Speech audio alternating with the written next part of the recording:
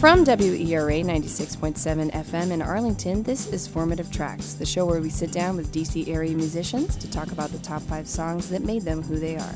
I'm Elisabeth. Today on our show, we have Sasha Elisabeth, lead singer and songwriter of Lotion Princess. Welcome. Thank you so much.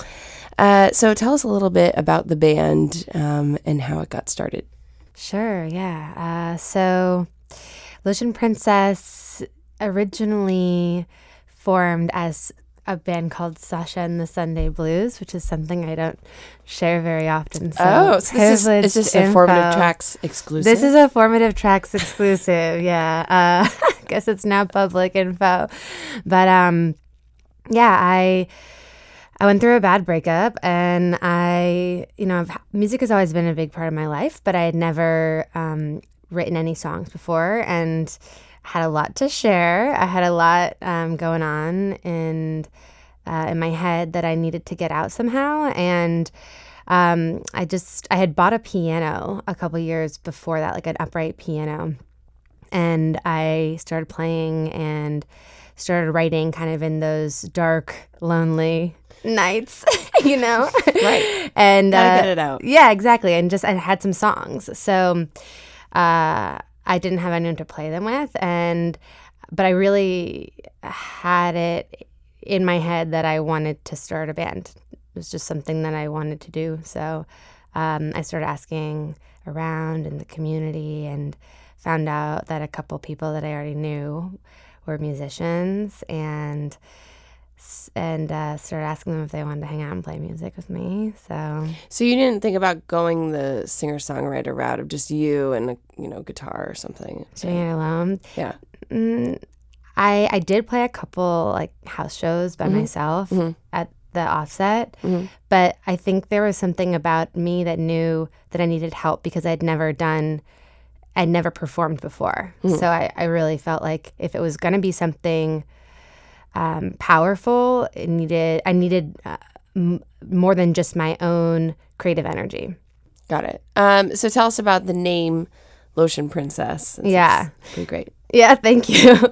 So my origin story for Lotion Princess is actually wrong. And it turns out I've been rewriting history for a while. And my bandmate reminded me that it was somebody else that came up with this name. I thought that I had come up with it myself and said something like, "Oh, I'm such a Lotion Princess," which isn't true, actually. Somebody else said it. So the story that I wrote for DCS where it says this is wrong. It's wrong, great. yeah. Great. Yeah, so I think we were brainstorming names and over a period of time, and we were kind of looking for things that jumped out to us that felt right. And one of my old housemates said it. We were practicing in the living room. We used to practice in the big living room of this 7-person group house. And somebody said it about me, like, "Oh, Sasha, you're such a Lotion Princess," because I really am. Like, I really do have a lot of lotions and I mean, I just bought a lotion yesterday, actually. Oh, yeah? Tell me about it. It's by Laura Mercier, and the scent is escaping me right now. It's a vanilla. It's like a popular dessert. It'll come to me, like creme de something. I'll let you know when I. Yeah, let me know. Yeah, it's like almost like dulce de leche, but that's not it. But but like it's like edible lotion. I mean, it seems that way. Yeah. Yeah. Yeah. No. What are your go-to lotions? My go-to lotions? Yeah. It's a great question. I always have a lavender lotion. Okay. Something like really soothing like that. But I've cycled through different lotions over the years, and they kind of, scents are so nostalgic. Right. So there are certain smells that like define periods of my life for sure. Right. And, like certain lotions that I'll never get again because they were just that time. Right. Right. There's actually this scent, something I got in England once that I think about all the time. It's called Batadas, and it's this green bottle. And yeah. But what do I have on hand right now? It's actually it's by this brand Everyone, but but the scent, it says for everyone, and then the subheader on the bottle says for every man, which is confusing because is it for everyone or is it for every man? That's a great question. Right. You think that they would get straight about Get it that. together, But right. yeah, but it's a really good scent. It's like earthy, and it's definitely intended for men, but it's like smells so good. I wonder, very like, cedar, at what citrus. point the people who make these decisions decided, like, cedar, that's a male It's scent. a male scent. Yeah. Exactly. Yeah, but that's a whole other very interesting topic.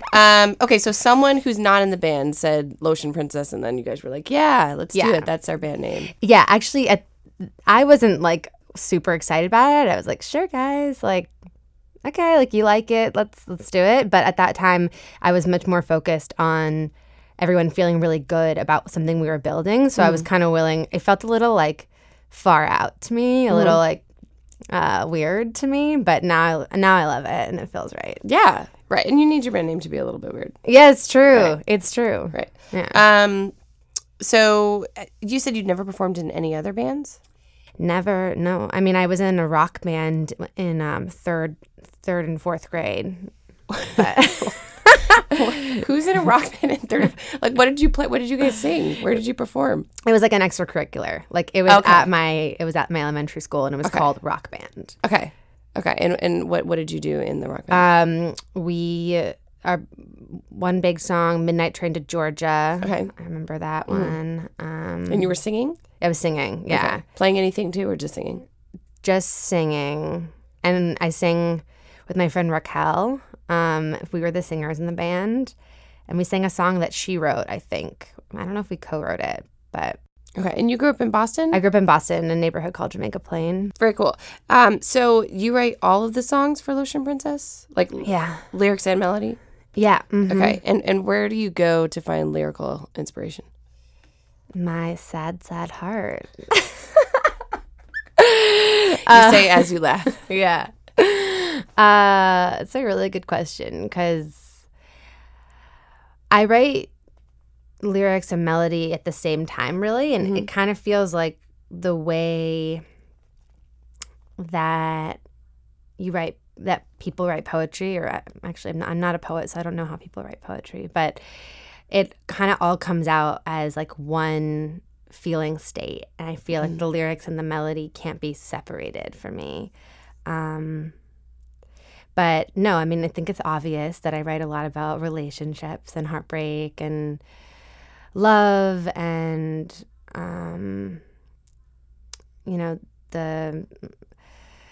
the kind of angst around relationships and disappointments and also nostalgia. But songwriting really is a tool for processing things for me. So, and that's a lot of what I have to process. So. Right. No, that makes sense. Well, let's hear a little bit of Carryover, your debut single. Nothing on the surface, you have got to come undone. Your mind searching for the answers in a hope you've won. My heart is heavy, and I thought by now my chest is tightening, and I thought by now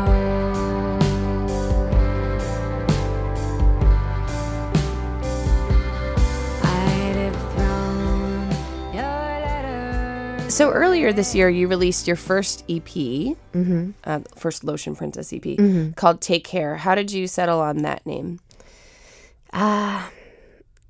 Was one of the songs Right. in the EP. I struggled to figure out what to call it, something that would reflect all the songs and not be too morose. And I think one of the, and it's kind of cheesy sounding, but one of the big messages that I take away from writing music and the way that music impacts me is it feels like a form of self-care. What do you mean? Being able to emote, being able to get things out, like the way that writing for writers or for anyone that journals, you get something out on paper and then it's like you're able to release it in a way. And for me, music is like that. Like something feels so confusing and so hard to understand within myself. Right. And then I sing about it and I write something about it. And that's the beauty, I think, of songwriting too, is that it's not, you don't have to write in complete sentences, and you don't have to make a story really have an arc even. You can just write. And especially with melody, like the way that things come out in a melody has an emotional quality to it. So being able to get something out in that way, and it's like being able to release it. So that's definitely self-care. Right. Yeah. Well, it's interesting because it sounds like you're saying you write music for yourself. Yeah. But then you perform it for others. So it is always kind of interesting, that relationship with the audience, because you want them to take something away from your music. But does it matter if they get your intended message, or is it okay if they just take away whatever they want to from it? Yeah. I don't know. I mean, I guess that's a matter of opinion. But what's your favorite track on the EP? I was really into Reserve You for a while because of the way that the vocals build up at the end. Is that the one? There's one where there's just like this repeating counter. Yeah, okay. Yeah. And that was so much fun to record. That's the one that I picked. Ooh. Yeah, so it must have been my favorite too. So cool. So tell us about the recording process of that. That was really cool because as like a singer and vocalist, it felt like I was a kid in a candy shop. I could just go whatever direction that I was feeling, and the person who recorded this, his name is Cody Valentine.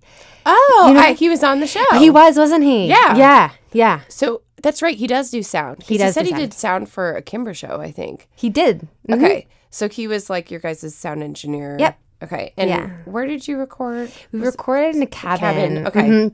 Okay, and in Virginia. Okay, like where in Virginia? Rural, in Luray. Okay. Yeah. Got it. We just reserved. So you were saying Cody. So he really made the space for me to like explore whatever ideas I had for the whole EP, but like especially that song. I feel like I heard a lot in that song that I didn't hear when I was originally writing it, or didn't hear as we were performing it.